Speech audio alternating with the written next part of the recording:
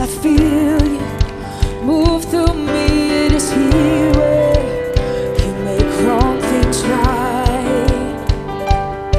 And your spirit opens my eyes and my heart.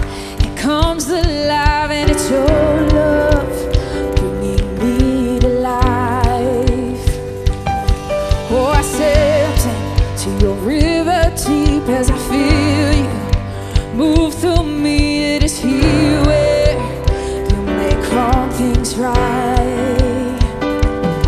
And your spirit opens my eyes and my heart. It comes alive, and it's your love bringing me to life.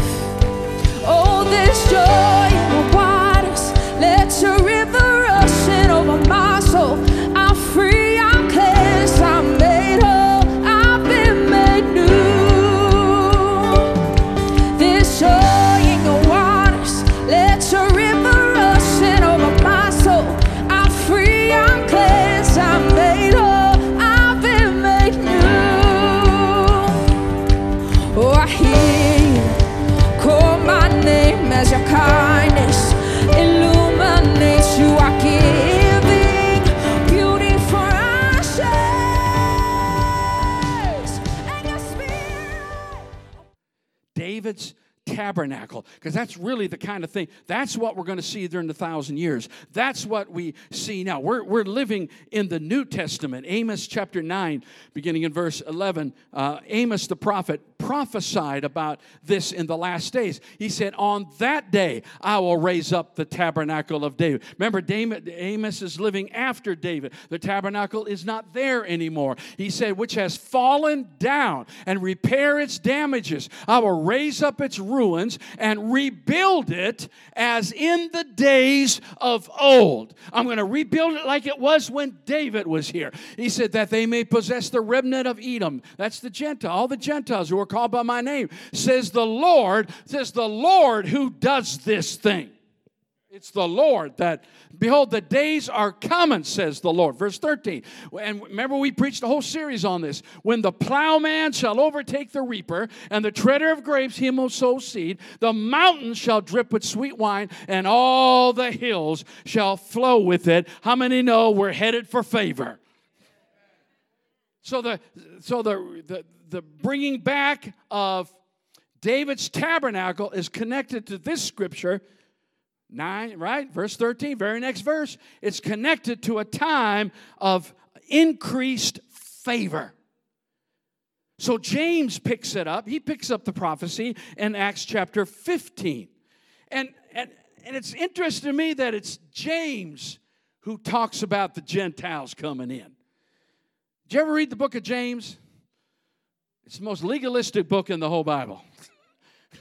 I mean, he says, if you don't have works, your faith is dead. Paul probably rolled over in his grave. I mean, but James brings some balance to the faith thing, and James is old school. James is old school. He's still Jewish, and so of all people to talk about this, James, after they had become silent, James answered, saying, remember, this is where they had that big meeting. They had their general assembly, and they were talking about, they're scratching their heads, because up to then, everyone that was saved was a Jew. There was no Christianity. This was a Jewish religion that had found the Messiah. It wasn't like we're going to start a separate thing. They're just Jews that found the Messiah. Do you get what I'm saying? And by the way, we're going to come back to that in the last days. Oh, there's a lot there to unpack. So we're coming back to that. But listen, they were just Jews, and all of a sudden, you Gentiles started getting saved. Now we kind of took it over, But Gentiles started getting saved, and they're sitting back in Jerusalem saying, what are we going to do with these people? They're unholy. They're uncircumcised. They don't obey Jewish law. Remember, these Christians were not abandoned. They were still worshiping in the temple and in their homes. but they still went to temple. They were good Jews who had found the Messiah. Glory to God. This is a newsflash to some of you, but Jesus was a Jew. So James finally stood up. He was kind of head of the church, and he said, everyone got quiet. What's James going to say? You know, the tension. You know, if anyone's going to oppose this, James will be the one. Because James is like, I'm Jewish. I'm old school. Amen? So men and brethren, listen to me. Oh, here we go. Everyone's got quiet. Simon Peter has declared how God at the first visited the Gentiles to take out of them a people for his name. And with this, the words of the prophet, hello Amos, just as it is written, watch this, after this I will return and will rebuild the tabernacle of David, which has fallen down. I will rebuild its ruins, and I will set it up. So that, whenever the Bible says so that, it says it so that. So that is a purpose statement. He's restoring the tabernacle so that all the Gentiles who are called by my name, says the Lord, so that the rest of mankind may seek the Lord. The rest of mankind, that's you and me, may seek the Lord. Even all the Gentiles who are called by my name, says the Lord, who does all these things. Yeah. We're restoring David's tabernacle, not for the Jews, but for us, for them as well. So what does it mean to restore the tabernacle? What does it mean for us today? There's just so much here we can talk about. But here's just a couple points. Will you stay with me? Number one, it's a time of great transition. This was a time, that was a time of great transition. How many know we're in one of those times right now? I forget which Scandinavian nation it was, but they actually came on record, one of their major politicians, and said this. They said Christianity is no longer compatible with the morals of today. There's a new morality coming up, and it's not Christian. Listen, we are not compatible with modern day morality. In other words, we're the ones that are wrong and are sinners. Really? This whole nation was built on Christian principles. I don't want to get political, but they say capitalism is evil. It's corrupt. Well, if it is corrupt, you know why? Because they are the ones that took prayer out of the schools. They take prayer out, they take Christianity out, and then they wonder why all that's left is corruption. No, the answer is not get rid of Christianity. The answer is Christianity, amen. If we can get some politicians saved, we might have a better country, amen. We might have a more compassionate country. Are y'all good with that, or is there another party here that doesn't like that? I don't know. And if a preacher brings up politics in the pulpit, anathema. You might as well resign tomorrow morning. Doesn't matter what you say, you're going to make half your church mad, right? So we need to stick to the Bible. We need to preach the word of the living God. You okay with that? That's what we're going to do. I'm not here to push any politician. They're all weird. Listen, the answer is not in Washington, D.C. The answer is in that book right here, amen. The answer is Jesus Christ. I don't care who they elect until we... This is a time... Listen, there is warfare going on in the spirit realm that's far greater than what's going on in Washington, D.C. There's a fight for the very soul of Christianity. 1 Chronicles chapter 16. Let's look at when David did this. How many remember when David brought the ark back because the Philistines had captured it? Sometimes I think the Philistines have captured what belongs to the church. So here it is. So they brought the ark of God. This is after the Uzzah thing. And that guy from Ohio, you remember that? So they brought the ark of God and set it in the midst of the tabernacle that David had erected for it. David built a tent, just a tent, with big enough for musicians and the ark of the covenant. That's it, and singers. Then they offered burnt offerings and peace offerings before God. And he appointed some of the Levites. You had to be a Levite to be on the worship team. If you're in Judah and can sing well, tough. Some of the Levites to minister before the ark of the Lord, to commemorate, to remember, right? To thank and to praise the Lord God of Israel. Okay? So he left Asaph and his brothers there before the ark of the covenant, the worship team of the Lord, to minister before the ark regularly as every day's work required, 24/7 worship. And that went on for almost 40 years. And Obed-Edom with his 68 brethren, including Obed-Edom, the son of Jeduthun and Josah, to be gatekeepers. So really there's like 70 guys there. And Zadok the priest, now watch this, and Zadok the priest and his brethren, the priests, before the tabernacle of the Lord at the high place that was at Gibeon. So transition. I want you to get this right real quick. I wish I had more time. But listen, there's two things going on here. At Gibeon, which is a few miles north of Jerusalem, it's now what's called the West Bank. So at Gibeon, Moses' tabernacle was set up. And everything was set up exactly as before. And the priests, the old school people, ministered there. On Mount Zion in Jerusalem is where the tent was. David didn't shut down the old.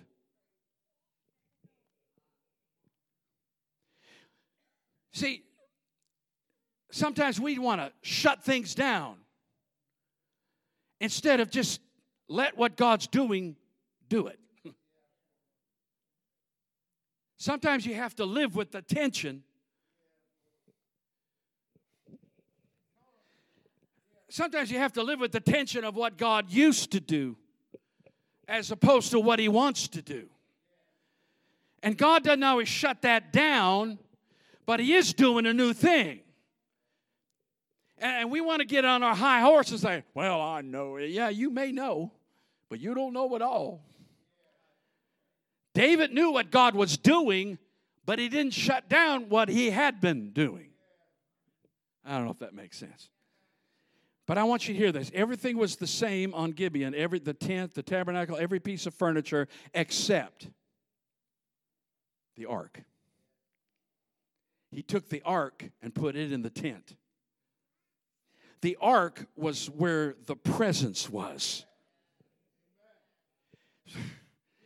See, you may still be into what God used to do, but the question is God there? Is the presence of the Lord there? Because the presence of the Lord will always be where God is now. I know this is all a little cryptic, but you're hearing what I'm saying. We're in a time of transition. Transitions are hard. They're stressful. They cause conflict in churches, and it's hard. And I'm not saying there's any conflict here. God's good. But listen, how many know change isn't easy? Some of you love change. Some of you hate change. I'm one of those nuts who loves change. If something doesn't change within 6 months, I'm like, come on, God, let's do it. Let's aggravate them some more. Come on. I want to be on the cutting edge of what God's doing. Anybody with me on that? Amen. Even when it's weird, even when it doesn't make sense, even when no one else is doing it, even when it doesn't seem to be working. If God's in it, I'm there. Is that the kind of pastor you want? If so, oh, that was weak. Okay. Wow. But he didn't get rid of it, but the presence was gone. Wow. Wow. Number 2, it was a time of great favor. During this time where there's 24-hour worship, 24-hour praise, 24-hour prayer, In Amos 9:13, I just read it to you, amen, about that, when the plowman overtaking the reaper. As soon as you put the seed in the ground and step over it, the guy behind you reaps it. Accelerated favor is coming. Number 3, let's move on. Number 3, the God chasers are emerging. Not everybody's a God chaser. You may be a Christian. You may love the Lord. You do what you're supposed to do. Amen. You're a low maintenance member. You don't cause any trouble. You come to church. Praise the Lord. You go home. And we love you. But watch this. In the last days, some people are going to be God chasers. What did it say about David? He was a man after God's own heart. And that bothers some people. How could David be a man after God's heart when he committed adultery? Well, what about the woman? Hey, he's the king. You don't say no to the king. So let's not blame poor old Bathsheba here, okay? And then, wow, this is wicked. Then, when he realizes he may get some notoriety for this, it may get exposed, he puts her husband at the front lines, guaranteeing that he'll be killed.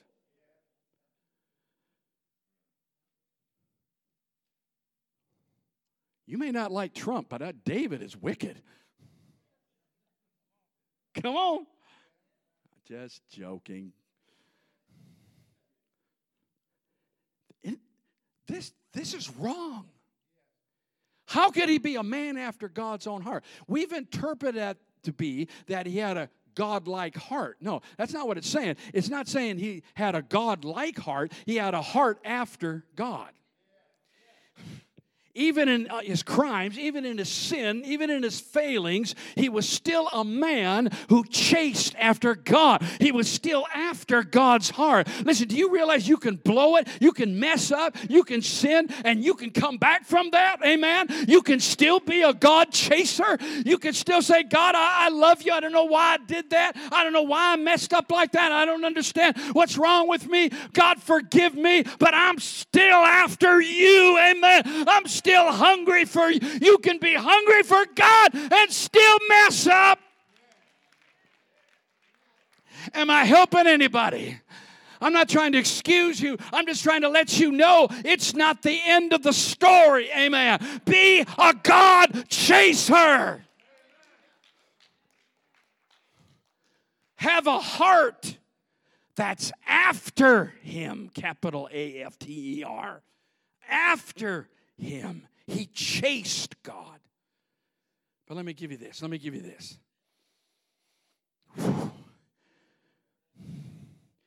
You may be a God chaser, but I do need to give you a little warning. Goliath is coming. There will be some trials. I'm not one of those preachers who just, it's all roses. It's mostly thorns. It's a lot of thorns. I'm going to go somewhere where they bye. Do y'all remember this scripture in Mark chapter 10? And this scripture has been a blessing to me over the years.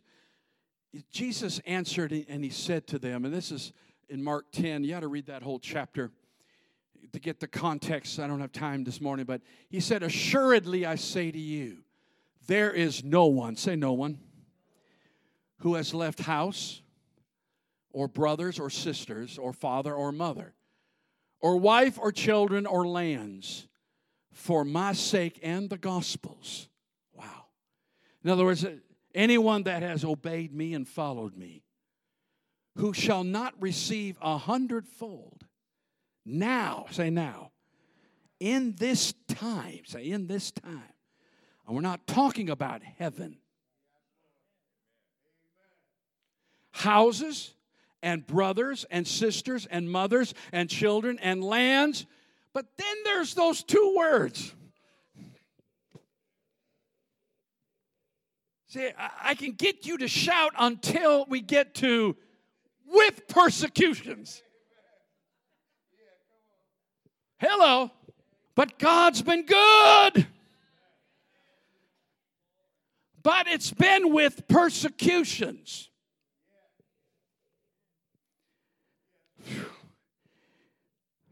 In other words,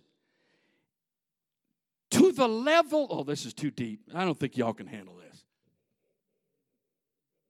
You have your doubts too, don't you? To the degree that you can handle persecution, that's the degree that God will bless you. Some of you aren't real blessed because you won't put up with persecution. Because you're always praying, God, get me out of it. Or you're trying to get even. And God is simply saying, I'll bless you for leaving family and all the things you've left, all the things you've left behind, all the things you let go. But remember, there's still Goliath. But my question is, who would David be if Goliath hadn't showed up? Who would you be if you hadn't faced a few tribulations and trials? Amen. Amen. I'm telling you, your friends are not the ones that bless you. It's really your enemies. Goliath did more for David than any of his friends. Come on, somebody, amen. You hear what I'm saying? Before David got into that battle, nobody believed in David. The soldiers didn't believe in him. The king didn't believe in him. His brothers called him a snotty-nosed, red-haired... His parents didn't believe in him. Hey, can you take some food down to the battle? That's about all you're good for. Just take these sandwiches down there. Amen. Stop by McDonald's, get a few Happy Meals for the kids. And just take this down there because that's about, you're not good enough to fight. You're not good enough to be recognized. You know, nobody believed in him. His enemy laughed at him. His enemy said, I'll leave you for the birds. Amen. But David picked up a rock. I want you to hear something else. Amen. A rock was not what David needed. David needed a sword. You may not have what you need, but throw what you got at the devil, amen. Because God will use what you have. Oh, this is so good. Y'all aren't getting it. He threw that rock. Listen, it wasn't the rock that killed him. The rock just knocked him over. Then the Bible says he stood over him, pulled his big old nasty sword out. The sword he needed in the first place. If you give God what you got, He'll give you what you need. He'll take it from the enemy's camp. He'll cut off the head of your adversary. Oh, somebody help me in this place. Listen to me. One more point. Is it up there yet? This is interesting. It's time to take off some clothes. If you want to know what that means, come back next Sunday. I'll let you chew on that all week long. Preacher, what are you talking about? This is a holiness church. Do you remember when David got it right after Uzzah and Ahio messed up, right? Some people, the first little bump on the road, and they're all messed up. Whew, David got it right. Put the Ark of the Covenant. You don't do it on modern technology. Modern technology is not going to bring in the presence of the Lord. It's good to have, hallelujah. It speaks to a younger generation, whatever. But I'm here to tell you that's not what brings in the presence of the Lord. In fact, sometimes our technology is so good and our musicians are so good that we get to the point where we really don't need God. And we mistake talent for anointing. Jesus.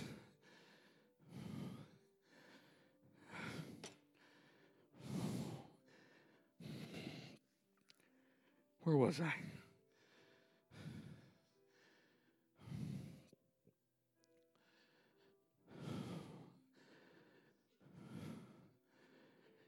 They bring in the ark. You know, it's funny. I heard T.D. Jakes preach somewhere along these lines. And he actually had a replica of the ark. And he had guys dressed as priests, and they brought in the ark. And he was preaching how Uzzah did it wrong, and David did it wrong. And then they figured out the right way to do it. And as they're bringing it in, my jaw dropped because they were bringing it in wrong. They had the staves in the wrong place. And you're supposed to carry it in on the shoulders of the priests. Listen, the glory has to be brought in on your shoulders. You have to be willing to bear the weight of the glory. But instead, they were holding it down here, carrying it in. And I'm watching the TV, waiting for one of them dudes to fall dead.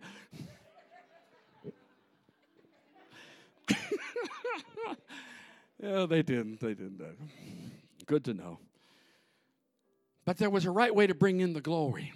But remember the story? It said that, and some people said he danced naked. Read your scripture. That's not true. He danced out of his kingly clothes. And when he did, they found that what he was wearing was the linen ephod of the priest. The linen ephod. Listen, David wasn't from the tribe of Levi.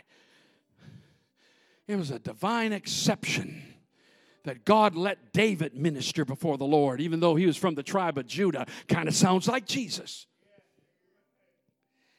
So he strips out of his kingly clothes, and his wife, Michal, is up there and goes, "Oh, you sure acted like a king today." Dancing around half naked. What is wrong with you? You're a king. You were supposed to be in the best clothes. You were supposed to have all the linens from the east and dressed up with jewels, and you had to look the part. God help us to quit looking the part. It's time to come out of our priestly clothes. It's time to come out. People keep talking about coming out. Yeah, we need to come out, all right. We need to come out of our control and manipulation. We need to come out. We need to come out of pretending we're somebody we aren't. We need to take off the mask. Take off the kingly clothes. Take off the worldly clothes. And let's be dressed in the meekness and the humility of ministry. Once again, amen. Let's wear the ephod. Nothing but ministry. Church, that's all we've been about for almost 38 years. We just want to minister.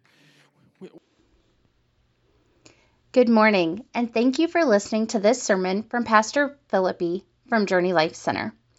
I'm Misty, Pastor Philippi's administrative assistant. I would like to take this opportunity to invite you to our Fall Awakening services. We will be hosting revivalist Matt Hartley. You may recognize Matt Hartley's name as he was one of the leaders in the West Virginia revival from a few years ago. You will not want to miss any of these awakening services. They will begin on Sunday, October 27th at 10:30 a.m. and 6 p.m.